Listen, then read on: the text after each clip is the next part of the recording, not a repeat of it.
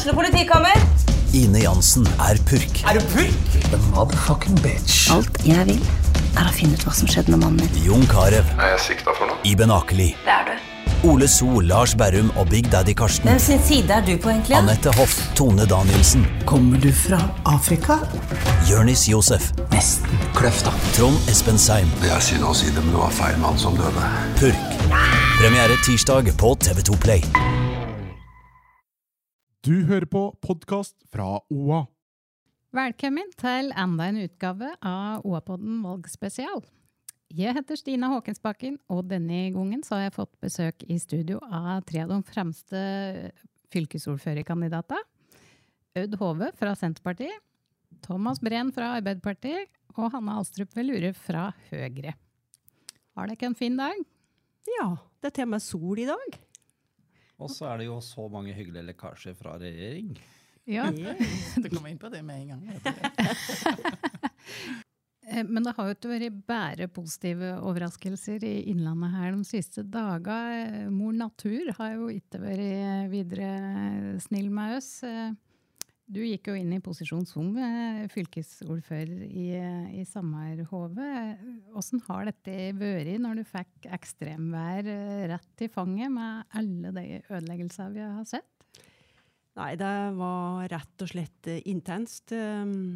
For et år siden, da var det 13 bru som datt ned, men det ble nesten bare en liten apostrof når oss hadde over 100 fylkesveier som ble stengt, riksveinettet, altså så hadde en fylkesvei til slutt, en liten periode som var det eneste som var oppe. Og dessverre så ser det ut til at Upplandsdelen til Innlandet får en del av disse her. Om det kommer fra øst eller om det kommer fra vest, så det dessverre oss som får en del av disse her store nedbørsmengdene. Og det jo det som blir oppgaven nå fremover, å rigge oss for å klare å møte de utfordringene. Og det blir en stor jobb, både for å få storsamfunnet til å forstå det, og at oss nødt til å gjøre den jobben da. Du nevnte så vidt på deg i sted, Breen, notar du hadde hørt i dag på overslag på kostnader. Ja, det jo en foreløpig beregning som direktoratet har kommet med, da, som harmonerer vel for så vidt med tall fylket har vært ute med før, men mellom 500 og 750 millioner kroner for å sette tilbake til den standen det var i, og så må jeg vel si at det kanskje klokt at også fylkeskommunen gjør konkrete vurderinger på enkeltstrekker, om det formålstjenlig å sette det tilbake til den standen det var i, eller om man må ta tiltak nå for å unngå at det kommer nye brudd i veiene våre. Da. Altså en forbedring i kvalitet med tanke på samfunnssikkerhet og beredskap. Og så må jeg bare si at det dramatiske med hans var jo selvfølgelig alle de enkeltpersonene som fikk livet snudd litt sånn på huet. Og jeg tenker at det ganske mange som kanskje tenker seg om til neste varsel kommer, før de begynner å kritisere at det offentlige agerer adekvat, som jeg vil si at man gjorde da. Så hadde vi flaks, det må jeg også si, fordi hvis Hans hadde kommet noen grader lenger øst, så hadde vi fylt både Glomma-vassdraget og Lågen-vassdraget samtidig, og det hadde blitt fryktelig krevende for Romerike og nedover mot Fredrikstad. Og det kan skje.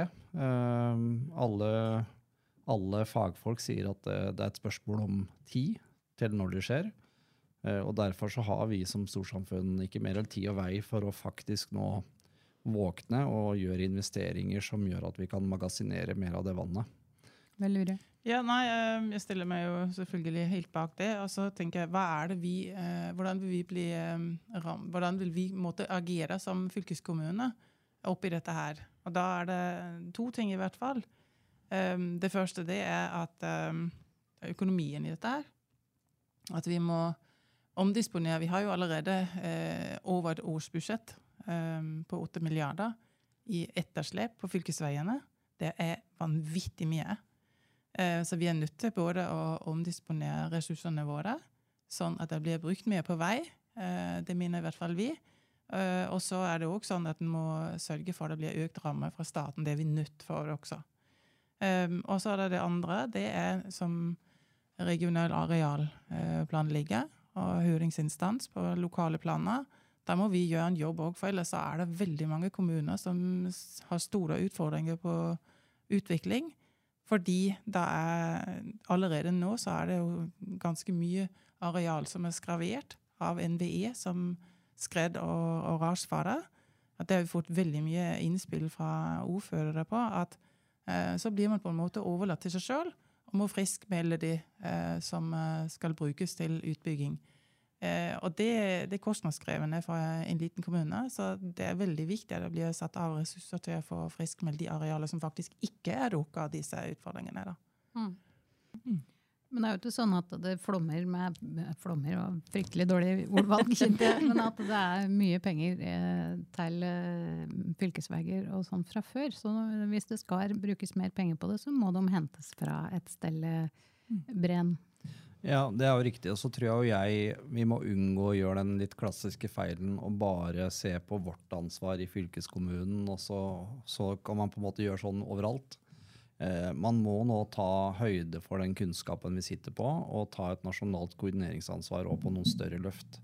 For det veldig fort gjort at man nå blir ropen etter penger for det som skaden har kostet. Og så man mindre fokusert på å unngå å få nye skader. Da. Men det eneste som sikkert at dette et økende problem i tida fremover. Og da handler det for eksempel om den store debatten om Glomma-vassdraget, som med Lågen og Glomma-dalføret det største i Norge, og hvor bare 16% regulert. Det forsvarlig? Vi nok et sted nå hvor vi må kanskje ta opp igjen en del debatter som man har lagt bort av andre hensyn, og diskutere det på nytt i vår tid. Da. Og det ikke noe fylkeskommunen kan ta ansvar for alene, men vi kan kanskje være en pådriver ut fra et regionalt perspektiv, slik at vi klarer å ivareta matproduksjon, bolyst, bosetting, men også vår egen kritiske infrastruktur. Så dette en stor debatt som jeg håper det ikke blir politikk i, men at vi faktisk kan finne sammen på tvers av alle skillelinjer og løse sammen. Velure? Ja, nei, jeg sitter jo ikke og skriker efter statlige penger vanligvis, da. Men det ting som viktig å ha et statlig ansvar for. Og klimaendringene, det jo ikke noe som vi alene om å forsake. Det både nasjonalt og det internasjonalt. Så det skulle bare mangle hvis ikke det kommer på den nasjonale agendaen for ressursbruk. Ja, så har oss jo utrolig gode eksempel nå, der det faktisk har vært gjort, der NVE har gått inn med midler og fått flomsikret, så det nå ikke skader. Skader som før kanskje var like 20-30 millioner, så det klart at det lønner seg å forebygge. Kommunene og fylkeskommunen har ikke noe annet valg. Klart oss nødt til å bygge opp dette her. Og det som en Thomas sier her, oss kan ikke da bygge opp til dagens standard. Da må vi faktisk ta lærdom til det som har skjedd, og da blir det kanskje litt dyrere med. Men i andre enden vil det kanskje spore oss for mange millioner at neste gang det kommer, for det vet oss at det vil bli da. Det I hvert fall sikkert at dette blir innlandet merken I lang tid fremover. Men når vi inne på vei, og nasjonal transportplan skal rulleres, hvordan skal innlandet nå helt opp med sine prioriteringer til den? Velure. Altså, veldig, veldig kort så synes jeg jo at det at vi klarer å samle oss, det var vel bare 3, og jeg tror bare det var FRP, eller ikke bare tror, jeg vet det var kun FRP som hadde sitt eget forslag, ellers så var samtlige partier, de stod samlet om innspill til NTP, og det måten å gjøre det på, så må det selvfølgelig jobbes uansett, da må det jobbes og lobbes, som gjør mange andre saker, for å få sine saker opp på agendaen. Men det at man står samlet og klarer å samle seg om hva det vi skal prioritere, for det handler jo om det, det jo en kjempestyrke for innlandet, mener jeg. Breen? Jeg mener vi må nå bruke også det vi har erfart gjennom sommeren nå, til å påpeke noen helt sentrale momenter. Nå ligger det jo en bru I elva oppe I Ringebu. Hva det medfører av 250-300 vogntog ekstra I belastning I Østerdalen, fordi vi ikke har elektrifisert Rørosbanen, fordi vi ikke har fått på plass godspakke. Sånne ting må vi ha med. Så mener jeg helt alvorlig at vi må legge bort de aller største riksveiprosjektene nå for å flytte penger over på fylkesvei. Det etterslepet vi nå har, ikke bare I innlandet, men I absolutt hele landet på fylkesvei, det kan vi ikke leve med lenger. Det går mye mer utover næringslivet nå, eller manglende hovedveisnett. Så en del av de prosjektene som selv nå har stor lokal motstand på Vestlandet, de bør være enkle å legge bort. Og jeg bruker ikke å sette regioner opp mot noen, men jeg synes det noe som nå virkelig peker seg ut som riktig å gjøre, uavhengig av geografien. Så her trengs det et realt løft på fylkesvei, og det tror jeg mange fylkeskommuner kommer til å være med å kjempe fram sammen med oss på tvers av partier egentlig, fordi det så tydelig nå. Men mener du også dette da om prioritering av riksvei 4, eller? Ja, det jo for så vidt et godt kost-nytte-prosjekt da. Men man ser jo på noen av de statlige prosjektene nå at det litt gigomani, som man la opp til i forrige transportplan. Nå har vi en regjering som sier at denne transportplanen vi skal komme nå, den skal være mulig å oppnå. Og det betyr at man må kanskje prioritere noe hardere, da, nettopp i forhold til hva stat, hva fylke i det her. Så vet vi at vi bygger vei 8 ganger billigere enn staten per meter. Så det noe i dette. Ja, altså fylkeskommuner gjennom fylkestingsvedtak, og så har jo vært tydelige på dette her at nå må prosjekt fullføres. Nå må det ikke være slike nye gigantprosjekt som tar en stor del av kaka som blir satt i gang før oss faktisk får fullført. Fordi at oss lottorekka som Hedmark Uppland var enige om, den må fullføres. Så det jo det ene, og det andre dette med godt nok, litt som en Thomas inne på. Det har vi jobbet etter på fylkesveistandarden, og vi må få skillingen til strøkker noen flere meter, eller vi har gjort så langt. Så men der mener jeg at, i hvert fall de signalene jeg har fått fra regjeringen, at de på den linjen de det ikke Rolls-Royce nødvendigvis, men det skal være formålstjenlig. Og så har jo også vært tydelige på det med fylkesvei, og da det dette med som beredskapsvei, for det hjelper ikke med en super E6, eller riksvei for den del, hvis den ligger nede og fylkesveien da bare super etter hvert som folk får kjørt der. Det går ikke. Og da det jo dette her at oss jo jeg mener jo virkelig at Innlandet et beredskapsfylke, og så har en sentral rolle i forhold til den satsingen og ser på forsvar, og da må infrastrukturen være på plass med. Ja, og så synes jo det kom veldig tydelig fram gjennom hans da, hvor sårbar forbindelsen nord-sør og hvorfor Innlandet et kall det naturlig knutepunkt for all samferdsel i Norge da. Så jeg jo slutter med alt det Aud sier egentlig, og så viser det bare at det overmodent for å ta noen nye perspektiv i debatten. Det handler ikke lenger bare om ny og fancy vei, det handler om samfunnsstrukturer som vi skal ha gående da, inn i en ny tid. Så ja, det på tide at vi nå prioriterer fylkesvei også fra Stortinget. Velure. Ditt spørsmål, Stina, det var liksom, hvordan skal vi nå opp?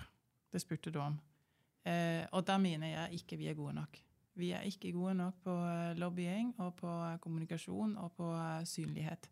Jeg sitter som leder av en kommuneorganisasjon, og jeg ser hvordan man jobber i mange andre regioner. Det gjelder også for eksempel med utbygging av transmisjonsnettet, hvor vi også ligger i bakevje i Innlandet. Og da kan vi bli mye bedre. Jeg ser hvordan man jobber ellers, for eksempel bare på Arendalsuka, for å nevne noe, men det at man hele tiden har en offensiv og tydelig på hvor man vil hen, og få fokus på det vi trenger, da man nok noen steg foran oss. Vi litt for ydmyke og litt for tilbaketrukne og tror kanskje at dette kommer av seg selv når vi bare leser det på et stykke papir. Det gjør det ikke. Vi må jobbe hele tiden for å holde politikerne sentralt varme, for at, og disse for eksempel Statnett og Statkraft har dem på at vi hele tiden fremme i skoene, og at vi jobber for våre interesser, for ellers så blir vi nedprioritert. Det så mange som roper ulv, og da må vi være der først ut også. Skulle vi hatt en lobbyorganisasjon, Hove? Nei, jeg ikke så glad i lobbyorganisasjon, men jeg helt enig med Hanne her, at oss må være enda tydeligere, og jeg tror det litt slik at oss må kanskje mase så lenge, ta kontakt så mange ganger, at når de ser at oss tar kontakt, at de rister på, nei, nå kommer de at. Men da hadde de i hvert fall hukset oss. Og så tror men jeg tenker jo at det styrke som også har haft her, det jo at oss tverrpolitisk enige. Så det handler om å jobbe inn mot hele Stortinget og gjenta, og så det litt likt, for oss tenker jo at livet rettferdig, men det ikke nødvendigvis det.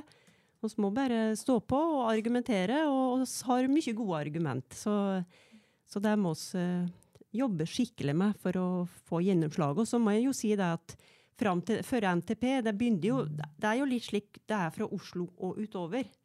Og det jo det som blir viktig nå, at det ikke stopper. For det jo det jeg har en følelse at nei, nå har vi fått tilfredsstilt der det bor mest folk, og så blir det litt pø om pø på det andre. Breen? Nei, jeg jo enig i at Innlandet i mange sammenhenger kan være mer stolt og tydelig i krava. Samtidig så, jeg tror det to viktige premisser som endrer seg nå da, i tida fremover. Det ene jo at vårt næringsgrunnlag og vår industri, den mer tjent med den bærekraftsfokuset som kommer mer og mer. Vi går ifra en oljeøkonomi og over i en grønn og kall det en bioøkonomi, som tjener oss i forhold til oppmerksomhet og potensialer og fokus. Så det liksom det ene at nå det kanskje naturgitt litt vår tur. Og så det jo det andre, og det handler jo om de viktige nære tingene. Altså, hva skal vi spise for å overleve? Hva skal vi faktisk prioritere i en demografi hvor hele landet kommer til å slite? Der tror jeg også at det at vi ikke har vært med på den storkapitalreisa, kan tjene oss i fremtiden, hvor vi litt sånn mer nære de viktigste tingene. Så jeg tror jo også det med og vil hjelpe Innlandet fremover. Men så mener jeg at jeg enig med Hanne at vi må brøsje oss litt opp. Vi har mye å tilby, da, og det det handler om. De skal ikke gi oss noe, de skal få av oss hvis vi spiller på lag. Så kan vi forløse masse potensialer, og der jeg registrerer at NHO og LO for eksempel nå jobber mye tettere sammen rundt dette med kraftsituasjonen enn det har gjort før. Det tror jeg kjempebra. Det har andre regioner gjort lenge. Sånn at vi finner nå mer kanskje alliansepartner også internt i Innlandet, og kanskje litt mindre regionfokus, litt mer hva får vi i fellesskap, i ferd med å bre seg. Da. Så jeg har kjempetro på at Innlandet både attraktiv og kan snu nå en egentlig 40 år lang litt vanskelig situasjon i oljeskyggen. Ser du det, Velure, at det blir mindre regionfokus? Ja, altså hvis jeg bare kan si aller først dette her med det du snakker om demografi, Thomas, og det jo helt riktig. Vi jo det første fylket, ikke sant, som har flere over 65 enn under 20 år. Men så har vi også veldig spesielle på et annet, og det at brukertallet her så uhorvelig mye større enn vi som bor her. Og det kan vi bruke til noe blandet som et argument for infrastrukturutbygging. Det gjelder både vei, men det gjelder også transmisjonsnett, og det gjelder også internett, som vel etter hvert har kommet godt med på. Når hver tredje bolig i dette fylket en deltidsbolig, hvor folk bor stadig mer livet sitt, så sier det seg selv at da det noen å spille på lag med. Og nå sitter vi i Østlandssamarbeidet. Vi sitter jo i det her representantskapet for Østlandssamarbeidet, og det da Viken, og det Vestfold Telemark, og det Innlandet og Oslo fylker. Nå blir det jo litt flere da, etter hvert. Men i det samarbeidet, da det mulig, det jo veldig mye samferdsel vi jobber på der. Der går det jo an å løfte frem, for det tror jeg ikke så veldig mye frem i pannebrasken, at det faktisk for mange av de områdene hvor brukerne vårt fylke kommer fra. Og de har interesse av at vi faktisk får gjort noe med samferdselsutfordringene. Så vi må spille litt mer på lag og alliere oss med de som brukere. Det tror jeg viktig. Men apropos samferdsel, så har jo Arbeiderpartiet vært fremme nå i valgkampen og trekt frem at dette med ferje på Mjøsa. Hvis du først kan si kort, og dette høres litt kjent ut, egentlig, Breen? Ja, det jo kjent. Det var et valgløfte før forrige valg også. Og så har det jo vært jobbet i den perioden man har vært inne i, da, så man har jo noe mer kjøtt på beina i forhold til det prosjektet. Og så ser vi jo at andre regioner også har lykkes. Det jo regioner her som har hentet ekstern finansiering helt opp i 80% på tilsvarende prosjekt. Så vi mener fortsatt at dette et veldig godt tiltak. Det vil knytte sammen 200 000 mennesker med en forbindelse som fossilfri, og som i tillegg kanskje da øker attraktiviteten i de 2 største byregionene vi har i Innlandet. Der vi nå får blant annet medisinstudie, der vi nå får komplettert vår felles huskommelse i statsarkivene.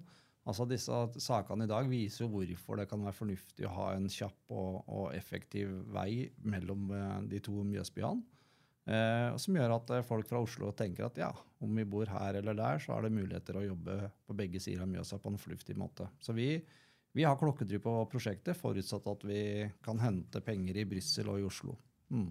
Ja, det var det med den finansieringen, Hove. Ja, nå jo ikke, det kommet en rapport, den har jeg bare så vidt sett noen bilder på en presentasjon, så jeg har ikke så god kjennskap til den.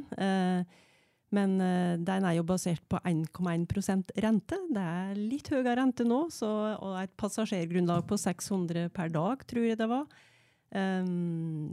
Det kan hende at klima gjør at Mjøsisen ikke ligger så lenge, men det en del ting her som skurrer litt for meg, eller for oss i Senterpartiet, for oss har jo vært åpne for å ha en slik utredning. Og når en ser hva store utfordringer vi har både på fylkesvei, utgiftssiden der, men kollektivtrafikken med oss sliter med å klare å opprettholde det tilbudet oss ønsker, og dette vil jo ikke føre til at vi trenger færre busser, for folk må jo komme seg for å kunne ta den båten. Hurtigbåt jo ikke en ferje, som du innleder med. Så for oss det nok viktigere heller, slik som her på Gjøvik-regionen, så de jo tydelige på at de ønsker en buss som går til Gardermoen, blant annet. Jeg vet fra Kongsvinger-regionen, nå tørst ikke si hva lang tid, men hvis de skal ta kollektivt fra Kongsvinger og Hamar, så det veldig lang tid.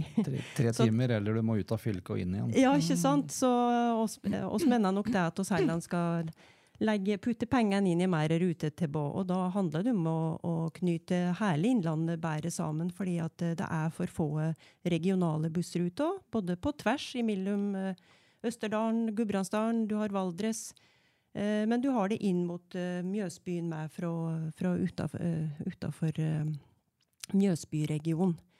75% av kollektivbudsjettet vårt går jo til lovpålagt skoleskyss, og det jo noe som også har lyftet inn nå inn mot Samferdselsdepartementet, fordi at oss det eneste fylket som ikke har noe miljøpakke, bypakke eller noe stimuleringsmiddel i det hele tatt. Og da har du ikke hatt så veldig mye å drifte kollektivtrafikk for. Og da gå på et såpass kostbart prosjekt med litt usikre tall, det tykker jeg også vanskelig. Men Skjønner.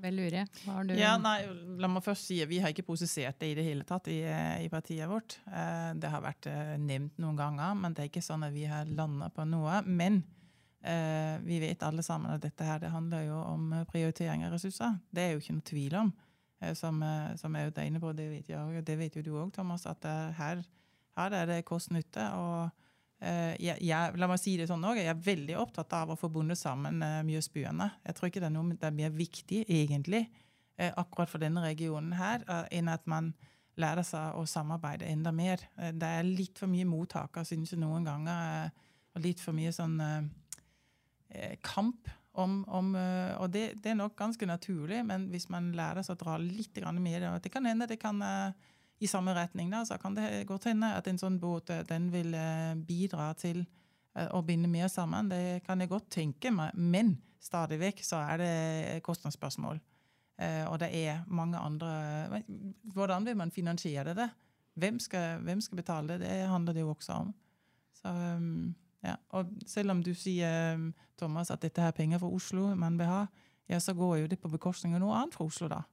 Sånn vil det være. Så... prioritering. Det vanskelig. Hva sier du til det, Breen? Nei, bare 2 kommentarer til det. Hovedfinansieringen for investeringen bør jo komme fra Horizon-prosjektet, slik som man har lykkes med andre steder, altså Bryssel. Men så jo det andre at persontrafikkgrunnlaget i dag 600 som pendler mellom de 2 byene, og så det 1200 reiser, hvis vi tar med returen. Og det jo da i en situasjon hvor du kollektivt bruker altså 3 ganger så lang tid som du vil gjøre med en sånn båt. Så det jo all mulig grunn til å tro at pendlingen vil øke hvis reisetida går ned med 2/3. Da. Så det jo med i en tenkning her. Og så handler det om å knytte sammen de 2 største bo- og arbeidsmarkedsregionene. Og jeg tror det har mye å si for å øke attraktiviteten, for å vurdere å flytte inn i innlandet fra Stor-Oslo. Og der skal det vokse med 700 000 mennesker, så vi bør jo ha ambisjoner om å klare å få langt flere av dem inn til oss, mot at de bosetter seg i Vestfold og Østfold og det som nå blir igjen Buskerud, da, som på mange måter våre regionale konkurrenter i det perspektivet. Så vi tror at dette et prosjekt som kan være med å løfte den attraktiviteten. 75% av kollektivbudsjettet vårt går jo til lovpålagt skoleskyss. Og det jo noe som også har lyftet inn nå inn mot Samferdselsdepartementet, fordi at oss det eneste fylket som ikke har noe miljøpakke, bypakke eller noe stimuleringsmiddel i det hele tatt. Og da har du ikke hatt så veldig mye å drifte kollektivtrafikk for. Skjønner.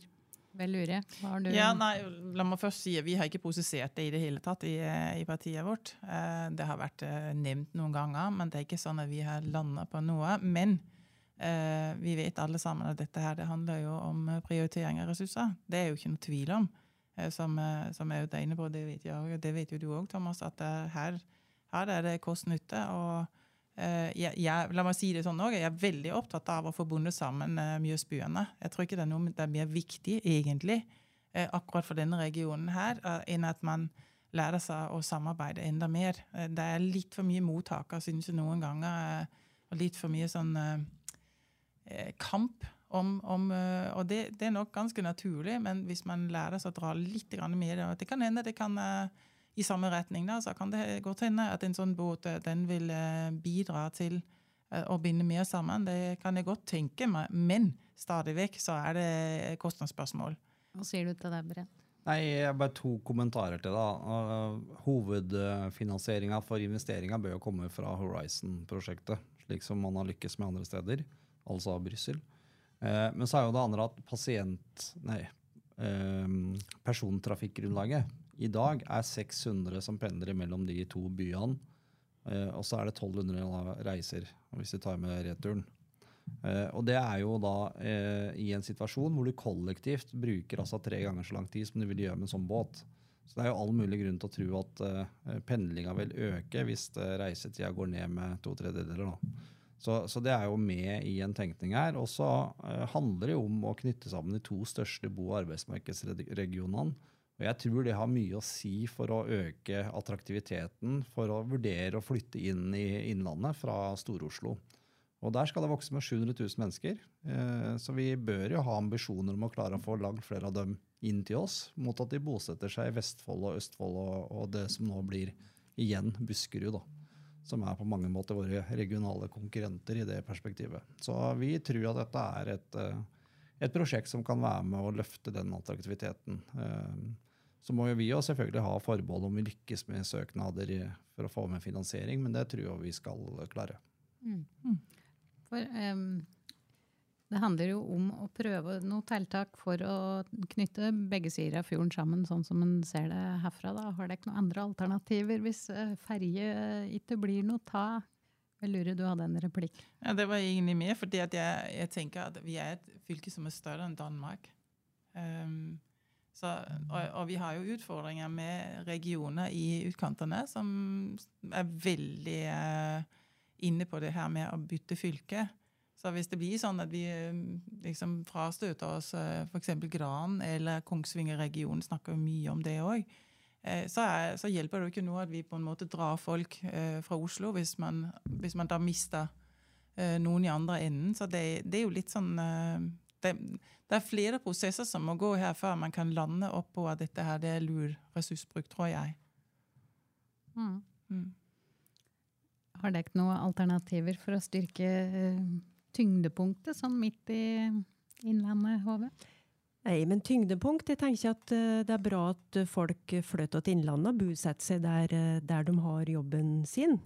Og så ønsker jo mindre transport av folk, egentlig. Og så det jo selvsagt spennende å tenke at du bare kan ta båten mellom Hamar og Gjøvik, men det blir et kost-nytte-spørsmål, fordi at alle kan jo ikke bo på kaja og den båten. Du må komme deg dit, og da det spørsmål om det blir bare sentrale Hamar og Gjøvik, eller om det omland. Og da satt det på rutetilbudet vårt, og synes jo et større rutetilbud på kollektivtrafikken, og så det dette her å få folk til faktisk ta bussen, fordi at det kø, Lillehammer, Hamar, Gjøvik, hver eneste dag. Jeg var jo skikkelig stresset nå når jeg skulle prøve å nå denne her seansen her. For jeg sikker på at mange flere egentlig kunne tikke bussen mellom Mjøsbyene våre, eller det allerede i dag. Så spørsmålet jo en prioritering her, og hva som viktigast. Ja, Breen.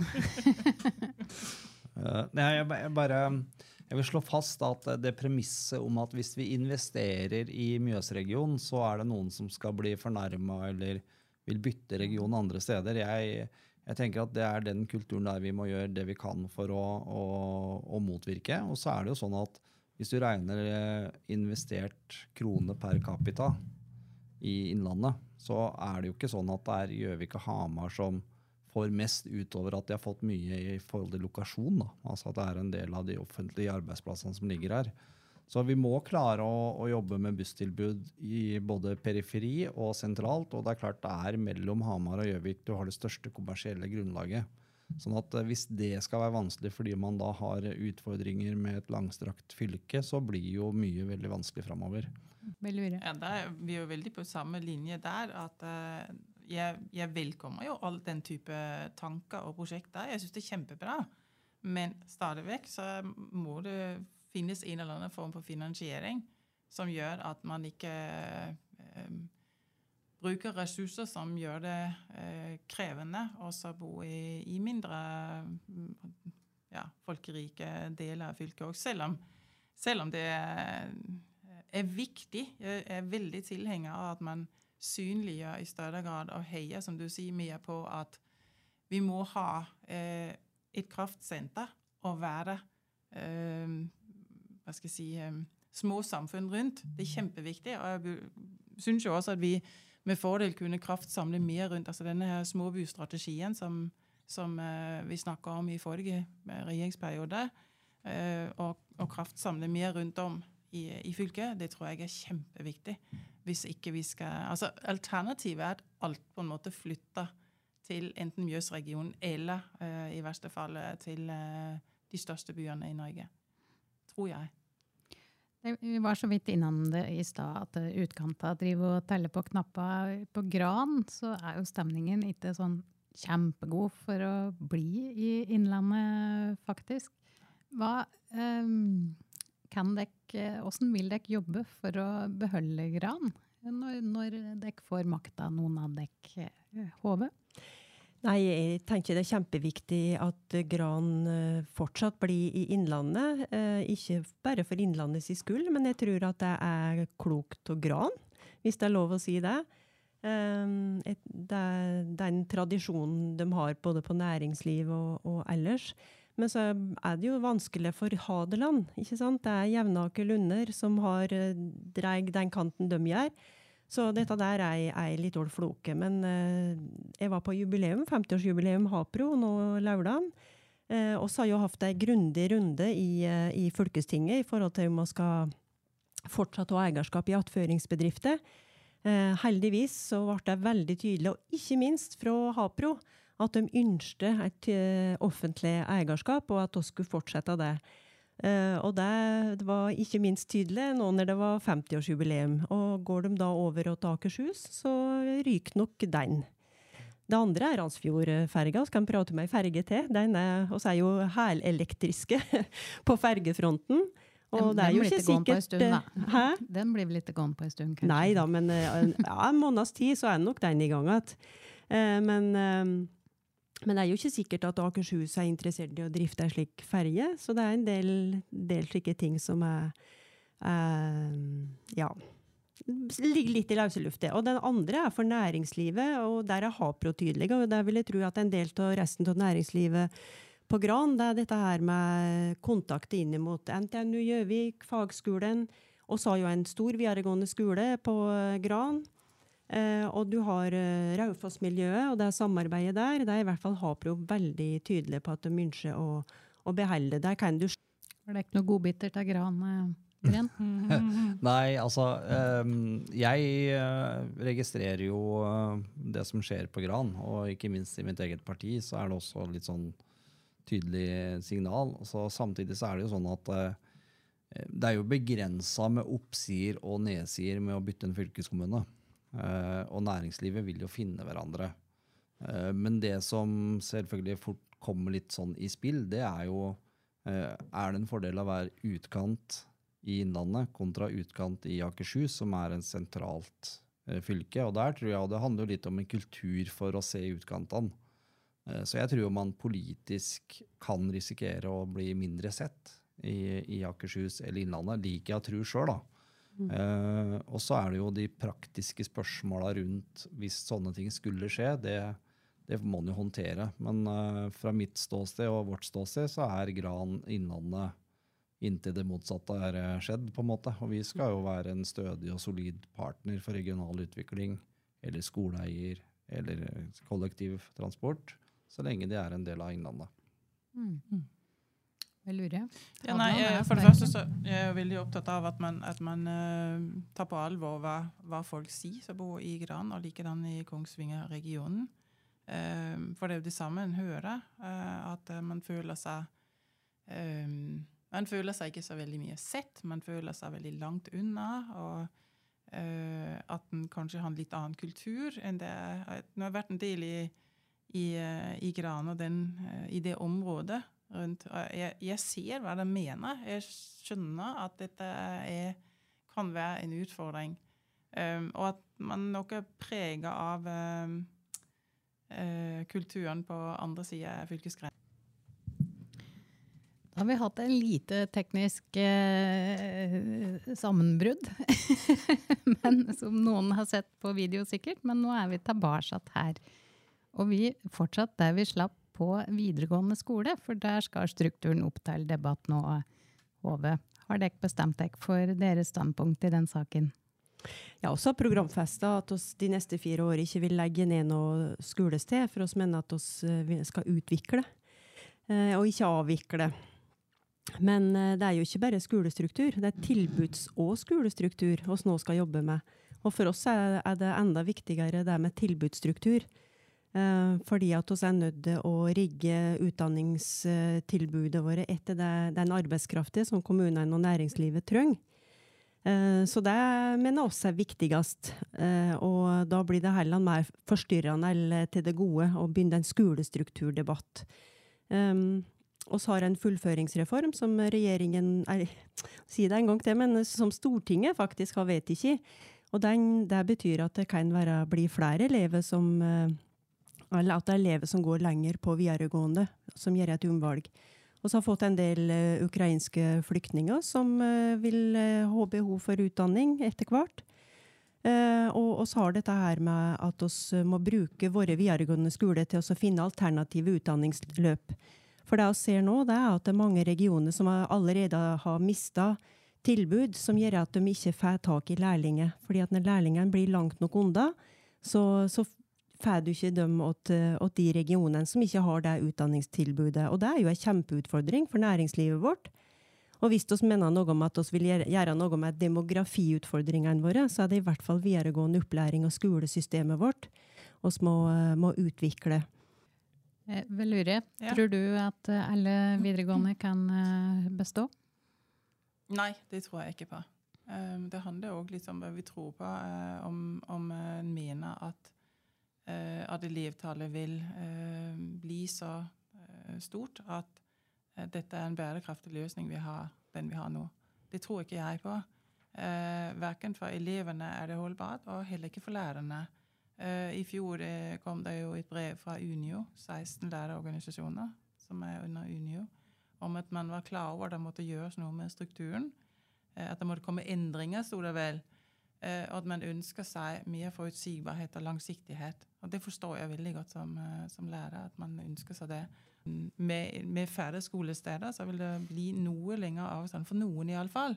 Men da må det gå an å tenke på internatløsninger, for eksempel, med tilsyn.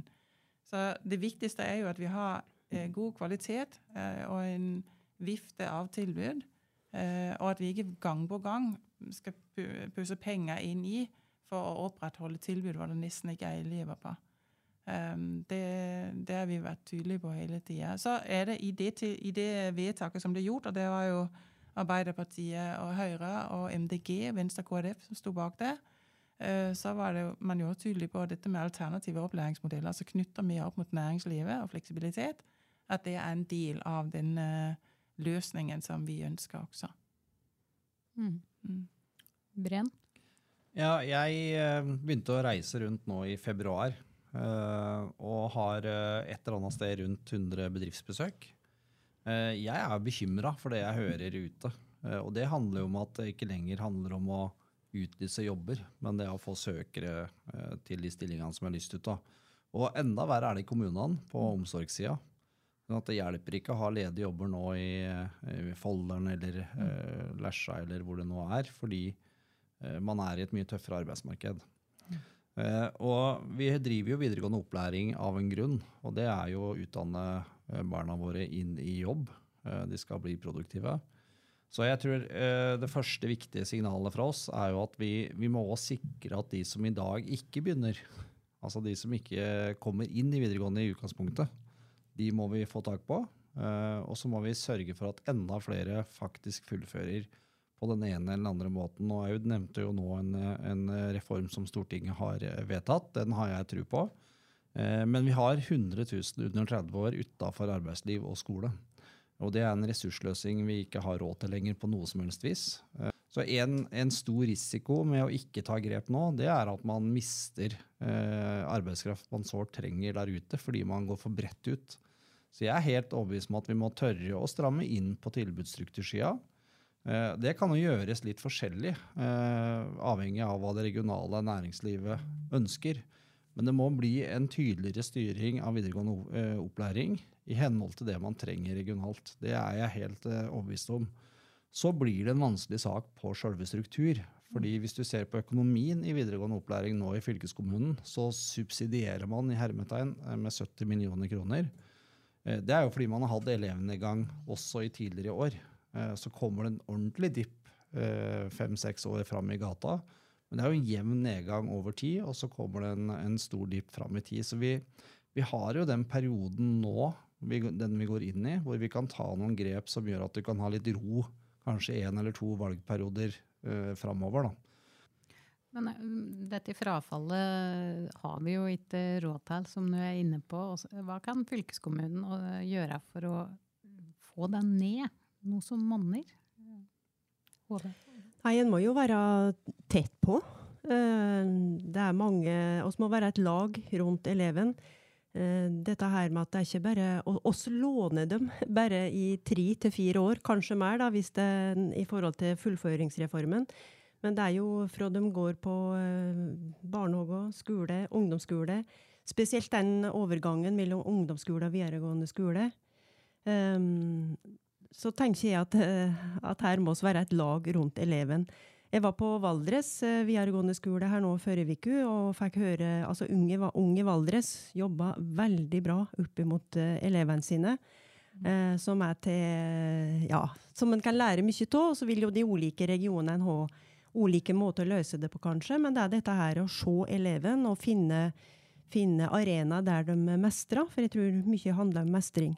Det er interessant når dere er så tydelige på at nå er det struktur det skal gjøres grep på, så tror jeg kanskje velgerne er litt spente på hva skole dere ser for dere skal legges ned. For oss er egentlig midt i en prosess der vi jobber med det. Og så hører jeg at fasiten er litt på plass. Har det ikke noe svar på det? Ja, nei, jeg vet ikke om du har hørt noe hva sa du, fasit? De er jo satt i gang en prosess, og vi skal høre både alle aktører. Det er jo det som vedtaket går ut på fra i fjor høst, og den prosessen den vil være cirka 2 år. Det skal gjøres grundig, og som sagt også alternative opplæringsmodeller. Jeg har ikke noe tall på hvor mange, og jeg tror heller ikke det er riktig som du sier, Thomas, at du er liksom midt imellom, for det tror jeg ikke det er noe som heter. Vi må kjøre de prosessene som vi har vedtatt vi skal gjøre, og så må vi se på hvordan vi kan rigge et opplæringstilbud som gjør at man utdanner folk til de næringene vi har i regionen. Og så mener jeg stadig vekk at det handler ikke om antall skoler. Jeg vil ikke ha den tilnærmingen at en skole selvfølgelig har den noe å si for samfunnsutviklingen i en by eller i et tettsted. Det skjønner jeg også. Men samtidig, hvis den stadig vekk sliter, og lærere stadig vekk ikke vet om de har kjøpt eller solgt for neste periode, så har vi noen utfordringer. Vi har jo også i de større skolene er det jo også elever som ikke får de linjetilbud, for det er fylt. Så det å få en bedre balanse mellom tilbudet og etterspørsel, få litt mer bærekraft i de tilbudene som og mer likhet i de tilbud som gis til elevene, det synes jeg må være rett og rimelig for elevene og lærerne. Og elevene. Nei, og foreldrene, unnskyld. Da må man prate godt med næringslivet, Breen. Ja, altså det du spurte Aud om, hva skal vi gjøre med de som står utenfor i dag, så tror jeg du er inne på en faktor nå hvor en del av løsningen ligger, altså et næringsliv som i mye større grad nå blir aktiv i å få tak i arbeidskrafta si. Fordi vi har hvis vi er helt ærlige, i 2-3 generasjoner nå kunne ha valgt på øverste hylle. Altså de som 100% frisk hele tiden og har en utdanning i bånd. Dem kunne vi ha på en måte hentet. Sånn ikke verden fremover. Så næringslivet vil også tilpasse seg den situasjonen de nå går inn i og bli mer flink til å fasilitere. Og så jo det andre, og det jo effekten av det vi gjør politisk. Det måler man jo best på hva får det ut. Altså hva kommer ut i produktivt arbeid. Og det der jeg mener at vi må bli hardere på tilbudsstrukturen. Fordi vi i ferd med å gå tom for helt kritisk viktig arbeidskraft. Og det noen samfunnssektorer som viktigere enn andre. Vi kan ikke late som om det ikke riktig. Og det betyr at vi må ta konsekvensen av det også i fylkeskommunen. Så det ikke nå et stort skrik der ute etter media-kommunikasjonsretning. Det ikke et stort behov for basalt nivå nå for administrasjon og ledelse, som den største sektoren nå på årets opptak på høyskole. Så jeg opptatt av at vi nå begynner å diskutere dette på et litt annet vis, eller bare å redusere tilgangen på høyskole, for eksempel, som jeg sitter i høyskolestyret i Innlandet. Liksom den var rett inn i den debatten, i stedet for å diskutere hva trenger vi mest akkurat nå. Så vi har noen basale behov. Det handler om de tradisjonelle håndverksnæringene våre. Det handler om helse og oppvekst. Det handler om vann og avløp, altså en del sånne kritisk viktige samfunnsstrukturer, sjåfører. Og da må vi også ta inn over oss det. Vi skal serve en region som trenger denne arbeidskraften. Så det siste jeg har lyst til å si, det at vi har en stor utfordring i Innlandet, større enn alle andre regioner. Og det den nærheten til Oslo, som gjør at vi mister flest innbyggere av alle regioner PT. Og det begynner jo også med utdanning. Sånn at vi klarer ikke å løse dette her uten at Oslo og Akershus også tar en større andel av sitt ansvar for å utdanne fagfolka, altså fagbrevretninga. Oslo vel nå på 24-25%, vært opp fra 19%. Hva det blir i Nye Akershus vet jeg ikke, men de var på 26-27, burde vært på 40%. Så vi må være litt solidarisk også på tvers av regionene her. Hvis ikke så vil det at Oslo har en eget tariffområde og dermed 100 000 mer i lønn, det vil være en utfordring for i hvert fall store deler av Innlandet også i årene som kommer. Replikk, Hove. Ja, og det Thomas prater om her jo tilbudsstrukturen, ikke nødvendigvis skolestrukturen, og det jo det som poenget mitt med. Og så det der med fagfolk, og trenger ikke gå til nabofylkene våre for å se på det. Det har oss jo i Mjøsområdet med, så det dessverre en lavere prosent som velger yrkesfag. Og så næringslivet vårt, de vil ha fagfolk. Og så en annen ting, dette her med oss må bli flinkere til og da det næringslivet som må på banen på en eller annen måte vise ungdommen hvor mye spennende jobbe det i Innlandet. For det har opplevd så mange ganger nå at de vet jo hundene. Hvordan skal ungdommen vite i hva de driver på med, hva det betydning den bedriften har. Hvis de aldri der, aldri møter dem, eller blir fortalt. Hadde som om Moelv, det jo kjempespennende, høgteknologisk jobbe du kan få der. Men nei, så på det som et sagbruk, slik som foreldrene kanskje har pratet om, eller som de har sett på gamle filmer. Så det der å faktisk være flinkere til å fortelle elevene hva som ligger i de ulike næringene og ulike jobbmulighetene, det må vi bli mye flinkere til. Velure. Ja, alt sammen veldig bra, men det har jo vært sagt i årevis. Jeg husker jeg brukte ganske mange dager på et opplegg som heter Den gode skoleeier i regi av KS og fylkeskommunen som var med. Så det var både kommuner og fylkeskommuner som var med. Og da husker jeg veldig mye fagre ord om at vi skulle begynne helt ned i barnehagen og invitere inn lokale bedrifter, fordi det handler ofte om hvordan foreldrene de preger sine barn med hva de skal bli. Du skal bli et eller annet når du blir stor. For det en realitet, at sånn det jo. Så det her med å jobbe sammen med kommunene helt fra barna små, om hvilke muligheter man har, og ikke prege det med at du skal bli nødvendigvis advokat eller lege eller jurist. Eller, ja, veldig de utdanninger som man til nå har sett for seg når man skoleflink. Det tror jeg, det har skjedd en utvikling der, men stadig vekk så det jo sånn at for mange de flytter ut av fylket vårt. NHO kom jo med en ganske konkret utfordring til fylket på Arendalsvika for å dra til fagskolen og spørre hva det dere trenger for å bli, da var det prat om Norgesmesterskapet, da blir Norges beste fagskole, men gjør de nok for fagskolen for tilrettelegging? For dette jo i bakgården til Nammo, da, som jo trenger enormt mye folk nå i årene fremover. Velure? Altså, jeg tror jo det handler veldig mye om holdningsskapende arbeid, egentlig, i bunn og grunn, tror jeg. Fordi det fortsatt, så det et eller annet sånn jag etter at du skal ta en master i det eller det eller det. Og så det kanskje ikke det som næringslivet faktisk etterspør. De etterspør moduloppsatte kompetanser.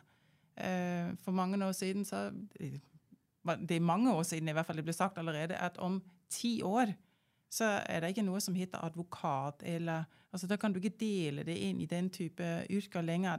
Da bedriftene på de søker folk som har en eller annen sånn helt spesielt sammensatt kompetanse av ulike moduler.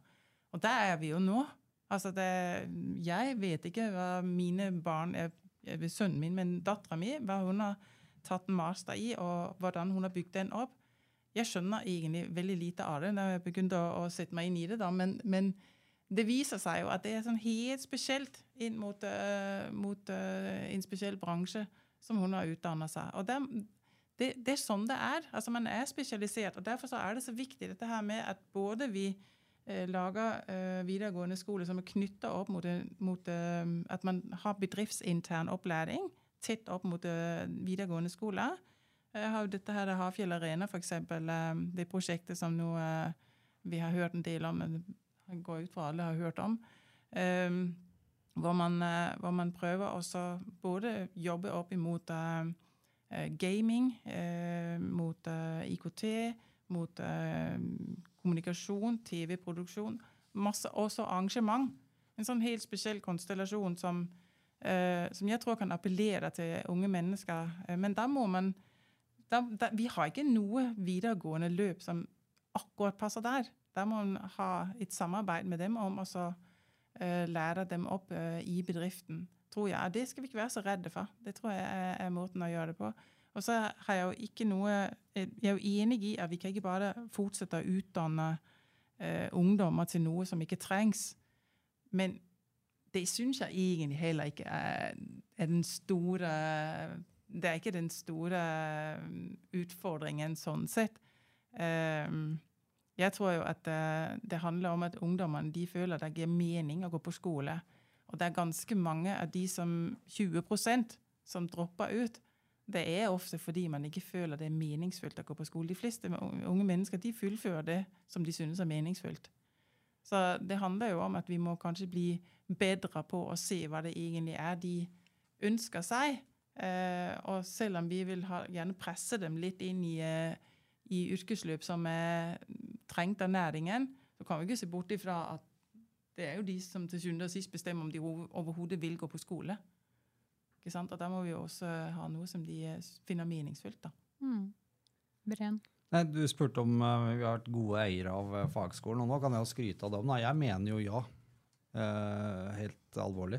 Selv om jeg ikke har noe ansvar for det i den perioden vi har bak oss nå, så mener jeg at vi har en fagskole som rustet for å hive seg rundt relativt fort, og med at de også kan selv akkreditere sine løp, så det muligheter å serve det næringslivet ganske raskt, og mye raskere enn det man ofte opplever på høyskolesektoren.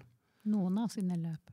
Ja, noen av sine løp. Men jeg mener at i stort så man egentlig en god eier av fagskole, og det derfor Fagskolen Innlandet har et såpass høyt renommé. Det betyr jo ikke at man ikke kan gjøre mer, men jeg mener at det fortjener de på fagskolen å høre, at her man jo flinke til å fasilitere det som etterspurt behov. Og jeg mener at fylkeskommunen også har vært en stødig eier over tid. Så jeg vil avvise litt hvis det noen som kritiserer det, så kan man alltid kanskje gjøre det litt raskere eller ha litt mer penger. Men i stort så har vi en god fagskole i Innlandet som vi skal være stolt av. Hove? Ja, det jeg helt enig i. Det blir jobbet så bra. Jeg var inne på Stortinget fra januar til påske nå, og satt jo i utdannings- og forskningskomiteen, så behandlet jo denne stortingsmeldingen for forskning og høyere utdanning, og dermed vektla oss betydningen til fagskolen. Så det handler jo litt om hva til fokus du har fra politisk hold dermed. Men jeg fikk besøke fagskolen i Stavanger, og det utrolig interessant å se hva det blir satset rundt omkring på fagskolen, og hvordan den skal bygge opp dette, og jeg tror det at nok en gang her med må man være i tett dialog med næringslivet. Altså, og slik jeg kjenner fagskolen i Innlandet, så snur de seg nok så fort rundt når de rigger tilbud både åt kommuner og åt næringsliv hvis de trenger det. Og der må fylkeskommuner være med og følge opp, så her kan det bare gå oppover. Vi har nettopp sett litt av en kulturdebatt i Innlandet. I hvert fall deler av kulturlivet opplever seg litt nedprioritert. Vi har blant annet sett noen innspill fra teatersjefen i Teater Innlandet, som har noen påpekninger til hvordan pengene blir brukt. Og tenker dere om dette, skal Innlandet prioritere noen fyrtårn av den typen som Teater Innlandet da eller spre penger på flest mulig initiativer? Hove? Jeg svarer da, som har svaret ut litt i media. Her det slik 30-70-fordeling, og der mener jo oss fra fylkeskommuner og de budsjettvedtaket og det som har vært gjort, at oss svarer jo opp den 70-30, så det har jo teatersjefen svaret om at det skal han se litt mer på da. Men oss gjør jo allerede det i dag. Altså Teater Innlandet jo et stort løft for kulturbudsjettet, kulturpotten og fylkeskommuner. Musikk i Innlandet jo en ny satsing, og den tar store deler av vårt budsjett, og den må vi ikke underslå. Men samtidig har jo også et ansvar for å tilgodese kulturen, altså kall det grunnmuren eller grasrot, eller hva en skal kalle det. Fordi at vi kan ikke bare prioritere de store, selv om vi gjør det i stor grad. Vi må samtidig se hva vi kan være med og sikre mangfoldet her da. Velure. Ja, altså, jeg er veldig enig. Altså, jeg det verdt Torleif for at han står sånn på. Han gjør jobben sin og pleier interessene for sin organisasjon, holdt jeg på å si, sin bedrift, eller hva du vil kalle det. Men man får altså 13,4 millioner nesten av godt 50 millioner kroner som går til Teater Innlandet, og så går det vel godt 8 millioner til Musikk Innlandet og 8 millioner til Kunstbanken, og alt det andre langt unna alle de andre som får noe. Breen? Nei, vi får jo vanvittig mye igjen Jeg må jo si at det gjør meg trygg når vi har en teatersjef som utålmodig og vil ha mer penger. Og så det sånn at andelen vår, den matches jo med 70% fra staten. Og det ingen andre av de regionteatrene vi har i Norge som har så omfattende reisestruktur da, for å bringe høy kvalitet teater ut til folket. Så vi får veldig mye bolyst og glede igjen for de pengene vi putter på i Teater Innlandet, tilsvarende med Musikk Innlandet. Så primærståstedet vårt at det verdt hver eneste krone, og det ikke på dette budsjettet vi skal kutte for å øke attraktiviteten, for å si det sånn, i Innlandet. Vi trenger noen fyrtårn som kan være med å bringe ut også noe mer enn bare harde varer. Jeg prøver å spole litt tilbake at jeg klarer ikke helt å sette fingeren på om vi har fått fram de største forskjellene mellom dekk. Hva det som skiller dekk fra Senterpartiet fra disse to hovedmotstandere her, Hove? Nei, Senterpartiet nok mer opptiknet av det å desentralisere. Det jo det vi hører litt diskusjon. Og så veldig opptatt av å bygge hele Innlandet, og så hadde jo en runde om fylkesoppløsning der Arbeiderpartiet ønsket å slå sammen til Innlandet. Senterpartiet også mente og mener egentlig enda at vi for store. Det et stort område, og så Høyre vil jo egentlig legge ned fylkeskommunen, så det litt ulike innganger, men det vi har til felles uansett, det jo at vi ønsker en utvikling for innbyggerne våre, og vi ønsker å ta den oppgaven vi har på alvor. Og så det ikke slik i fylkestinget heller, akkurat som i kommunestyret rundt omkring, at de fleste sakene oss ofte enige om. Men så det disse her rundene på struktur og satsing som kanskje kan være, så blant annet dette her med buss i egen regi var jo en stor debatt, som kanskje synte litt skillelinjer. Så en annen sak som dukket opp, men oss har det til felles at oss ønsker det beste, tenker jeg da. Det noe du kan trekke frem, Velure? Ja, altså, Aud sier liksom dette her med å desentralisere. Det vil jo vi også. Vi ønsker det skal bo folk i hele landet, men vi vil kraftsamle noe for at ikke det skal fosse ut til storbyene. Da bør vi kraftsamle, så vi må sentralisere noe for å kunne desentralisere.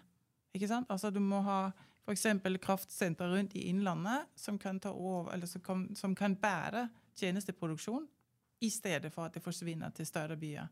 Det egentlig sånn jeg tenker, for vi kan ikke, det visse funksjoner, vi kan ikke ha det på i hver eneste kommune. Vi 46 kommuner i dette fylket. Og vi ser, la meg ta et eksempel. Vi søkte 4 ganger på kommunepsykolog, og ingen der søkte. At det et viktig signal til oss på at da trengs det større miljøer for at man skal kunne tiltrekke seg den kompetanse som vi både lovpålagte har, eller som vi i hvert fall ønsker å ha også. Så at det har noe med å gjøre, det ikke bare liksom å si at du skal spre alt utover, fordi det funker ikke. Du må på sett og vis lage noen sentre, småbystrategi som vi snakket om tidligere. Tror jeg viktig. Breen? For oss så handler jo politikkens inngang kanskje mer i forhold til hvorfor ting skal skje. Og Arbeiderpartiet har jo aldri vært redd for endring i seg selv. Men grunnlaget for desentralisert bosetting, det jo verdiskaping. Og vi har særlig Innlandet et stort ansvar i å forvalte den matjorda vi har, og den matproduksjonen vi har. Og der tror jeg nok at jeg finner mye større tilhørighet med Senterpartiet i at det et selvstendig mål å ivareta det. Men se på andre sider kan lene meg også i retning av Høyre i forhold til hvordan man skal skru sammen tjenesteporteføljen for øvrig da. Så vi nok sånn litt forskjellige som partier, heldigvis. Og så sier jeg jo ikke at noe rett eller feil, men vi står da for en inngang hvor forutsetningen for å bo ute i Innlandet, det handler om verdiskapingen i bånd, og helst så skal den gå med overskudd, sånn at vi får inn skattepenger for å kunne fordele rettferdig tjenester og goder ut igjen til befolkningen. Og det sånn vi kan få med også den nå det jo kanskje 2-3 inntektsdesiler som sliter i samfunnet, sånn at de får dekket sine mest basale behov. Og skal vi evne å ha en sikkerhetspolitikk, en matberedskap, så det et selvstendig mål med en god distriktspolitikk også. Så vi har da kanskje litt sånn nyanserte innganger til hvorfor man skal ha by og land, men jeg tror alle ønsker innlandet vel, så det handler mer om litt sånn hvilken vei skal vi gå for å komme dit. Ja. Jeg regner med at dere har begynt å prate litt sammen allerede, for meningsmålingen som har vært tyder jo kanskje på at det ikke helt gitt natt til 12. september hvem det som blir den nye flertallskonstellasjon, og hvem som blir fylkesordfører. Men jeg opplever at du prøver å plassere deg i midten, Breen. Kan du si noe om hvem vil du aller helst samarbeide med? Det noen du ikke kan samarbeide med? Altså, jeg må bare starte med å si at jeg grunnleggende sett en rødgrønn mann. Jeg har vært i politisk virke i forskjellige sammenhenger før med rødgrønt samarbeid. Jeg har aldri vært i opposisjon, så jeg håper jeg unngår det også nå. Det jo et mål med å stille til valg, at man får makt til å påvirke. Og så det jo politikkens innhold som definerer et handlingsrom når man skal bli enige om det ene eller andre etter et valg. Og det klart her, meningsmåling, hvis man skal ta tak i den som du nevnte, så gir jo den en utfordring til alle oss tre, i den forstand at det ikke nødvendig slik at man har flertall med 2 partier. Man må kanskje ha 3 eller 4. Og da begynner jo politikkens innhold å bli krevende. Fordi det klart det mange kjernesaker som skal finne sin form. Og det var jo litt i det perspektivet jeg var ute og sa at kanskje et valgteknisk samarbeid veien å gå, så får man blanke debatter i fylkestinget da. Men vi i utgangspunktet definert på rødgrønn side. Vi ser hva som skjer i dag med regjering som kommer og ser innholdet. Og så det likevel noen politiske størrelser inn i den perioden vi går, og en historikk fra perioden vi har bak oss, som gjør at Arbeiderpartiet kanskje mer eller før åpen for å vurdere forskjellige ting.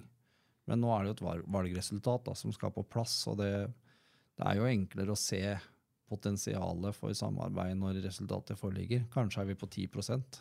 Så da blir det vanskelig å finne flertall. Kanskje vi på 35%. Så klart, det har jo en stor forskjell i forhold til hvordan man tenker samhandling. Så sånn det jo. Du forberedt på 10%? Nei, jeg ikke det. Nei, det jeg jo selvfølgelig ikke. Men vi håper jo at vi passerer 30-tallet selvfølgelig, for det gir jo et forhandlingsutgangspunkt som enklere, burde gjøre. Og så det jo allikevel velgerne som avgjør. Hove, dere har sagt at dere ikke vil si noe før resultatet telt opp. Hvorfor ikke? Det gjorde oss ikke forrige gangen her.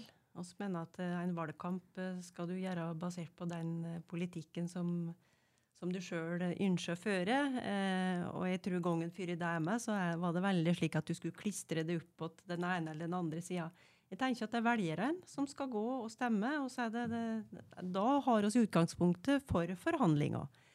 Og jeg tenker jo at jeg ser ikke mye på at den kanskje må være både 2 og 3 og kanskje 4 partier.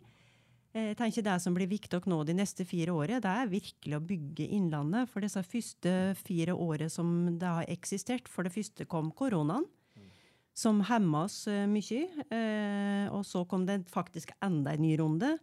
Og det var mye å skulle rigge organisasjon, og det ble mye kallet internt i stedet for utadrettet. Fra gamle Uppland så hadde oss jo 4 partier som jobbet sammen i siste periode før det ble innlandet. Det var Arbeiderpartiet, Senterpartiet, SV og KrF. Så det noe med å se muligheten. Men som sagt, det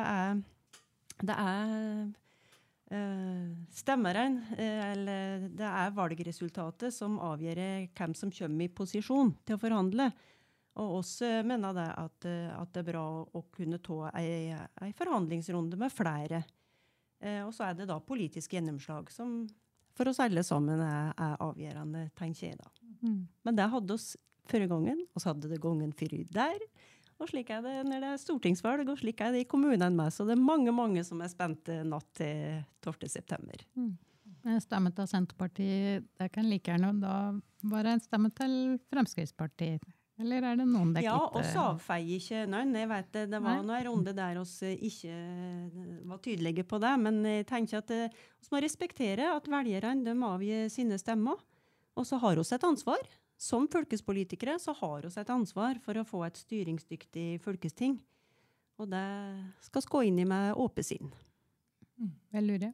Ja, nei, jeg køber jo ikke helt Thomas sin plassering, altså selv midt imellom. Jeg tror de fleste de tenker at Senterpartiet står midt imellom oss to, men jeg ser jo nå at det kanskje mer riktig å tegne en sirkel med oss 3 partier, også, for dette her, det blir i og med vi har en relativt begrenset oppgaveportefølje i fylkestinget, så tror jeg, eller i fylkeskommunen da, så tenker jeg at det må jo handle i stor grad om hva vi gjør på de oppgavene da, og da føler jo jeg at på den ene saken så har vi støttet Arbeiderpartiet, den andre saken så har vi støttet Senterpartiet, så det handler jo om hva slags innhold det kommer i dette her, og hvordan for oss så det like godt som Thomas sier han rød-grønn, så vil jeg jo si jeg jo borgerlig, og vil ha borgerlig politikk, mest mulig borgerlig politikk, og så det styrkeforholdet som kommer ut av valget som vil avgjøre hvordan man kan tenke. Så det kan bli veldig spennende diskusjoner hvordan dette her kommer til å se ut til slutt. Men for meg og for Høyre så det viktigste hvilken politikk det kommer ut. Posisjon viktig, men minst like viktig det med politikken som skal føres fremover. Men ser du for deg for eksempel å prate med Arbeiderpartiet? Vi kan snakke med alle, vi. Det har vi sagt hele tiden. Dem som kan gjøre at vi får mest mulig politikk som vi synes riktig retning for innlandet. Det handler om. Og så det jo... Altså, jeg har jo alltid sagt at på nasjonalt så vil det jo aldri være lurt, og da må du ha 2 store styringspartier, for ellers så vokser fløyene for mye. Så det viktig å ha det. Og I Danmark har man gått over midtstreken, fordi der var man nødt, der var så krevende økonomi, at styringspartiene fant sammen. Jeg tror ikke det noen god løsning, for velgerne må ha ulike alternativer, i hvert fall 2 alternativer, for at ikke det skal bli veldig polarisering. Men sånn det ikke hverken lokalt eller regionalt. Jeg tror det handler jo om hva man synes man får ut av, men også handler det, tror jeg, også noe om personkjemi. Der også. Det gjør det også nasjonalt, men i mindre grad allikevel enn det gjør det lokalt og regionalt. Breen? Ja, det siste jo et etablert faktum når du leser norsk politisk historie. Det hadde jo ikke vært et rød-grønt samarbeid i 2005 uten personkjemi. Så det ligger jo der. Og så tror jeg jo, i motsetning til mine 2 kalde ordførerkollegaer her, da, så, kandidatkollegaer, for jeg skulle si, så nok ikke sånn at vi kan samarbeide med absolutt alle. Det tror jeg. Ikke vi heller. Det blir vanskelig med Industripartiet. Det vil være veldig krevende å finne sammen med Fremskrittspartiet. Så vi har noen grenser hvor langt vi skal strekke oss for makt, og så det jo ikke makten i seg selv som hovedpoenget her nå. Jeg kan godt gå i opposisjon i stedet for å strekke meg så langt at jeg ikke har noe politisk handlingsrom igjen. Da. Så til syvende og sist så det jo politikkens innhold som definerer. Kort Velure. Det jeg veldig enig i. Altså, jeg ser ikke for meg et samarbeid for eksempel Rødt. Det tror jeg vil være veldig krevende for Høyre å gå inn i noe sånt. Så vi ideologisk så langt fra hverandre, og der vi også sett i mange saker at vi veldig langt under hverandre, så det vil bli veldig krevende. Ja. Eller for å si det sånn, nesten umulig. Det blir i hvert fall spennende å se og høre hva resultatet blir, og hva dere kommer frem til etterpå. Jeg lurer på om vi må si at det var det vi rakk i dag. Klokka går veldig fort både i dag og mot 11. september. Vi i OA skal selvsagt ha valgsending utover kvelden som vanlig, og der håper vi også at vi kan få ført fylkestingsvalget ganske nært. Inntil da så må vi bare ønske deg alle hopes lykke til. Bruk stemmeretten. Bruk stemmeretten både på kommune og fylke, og så takk til OA for det faktisk fyller opp fylkespolitikken. Det kunne vi godt hatt flere som gjorde. Takk, det var hyggelig. Da får vi bare si som vi pleier herfra i hvert fall. Godt valg. Du har hørt en podcast fra OA.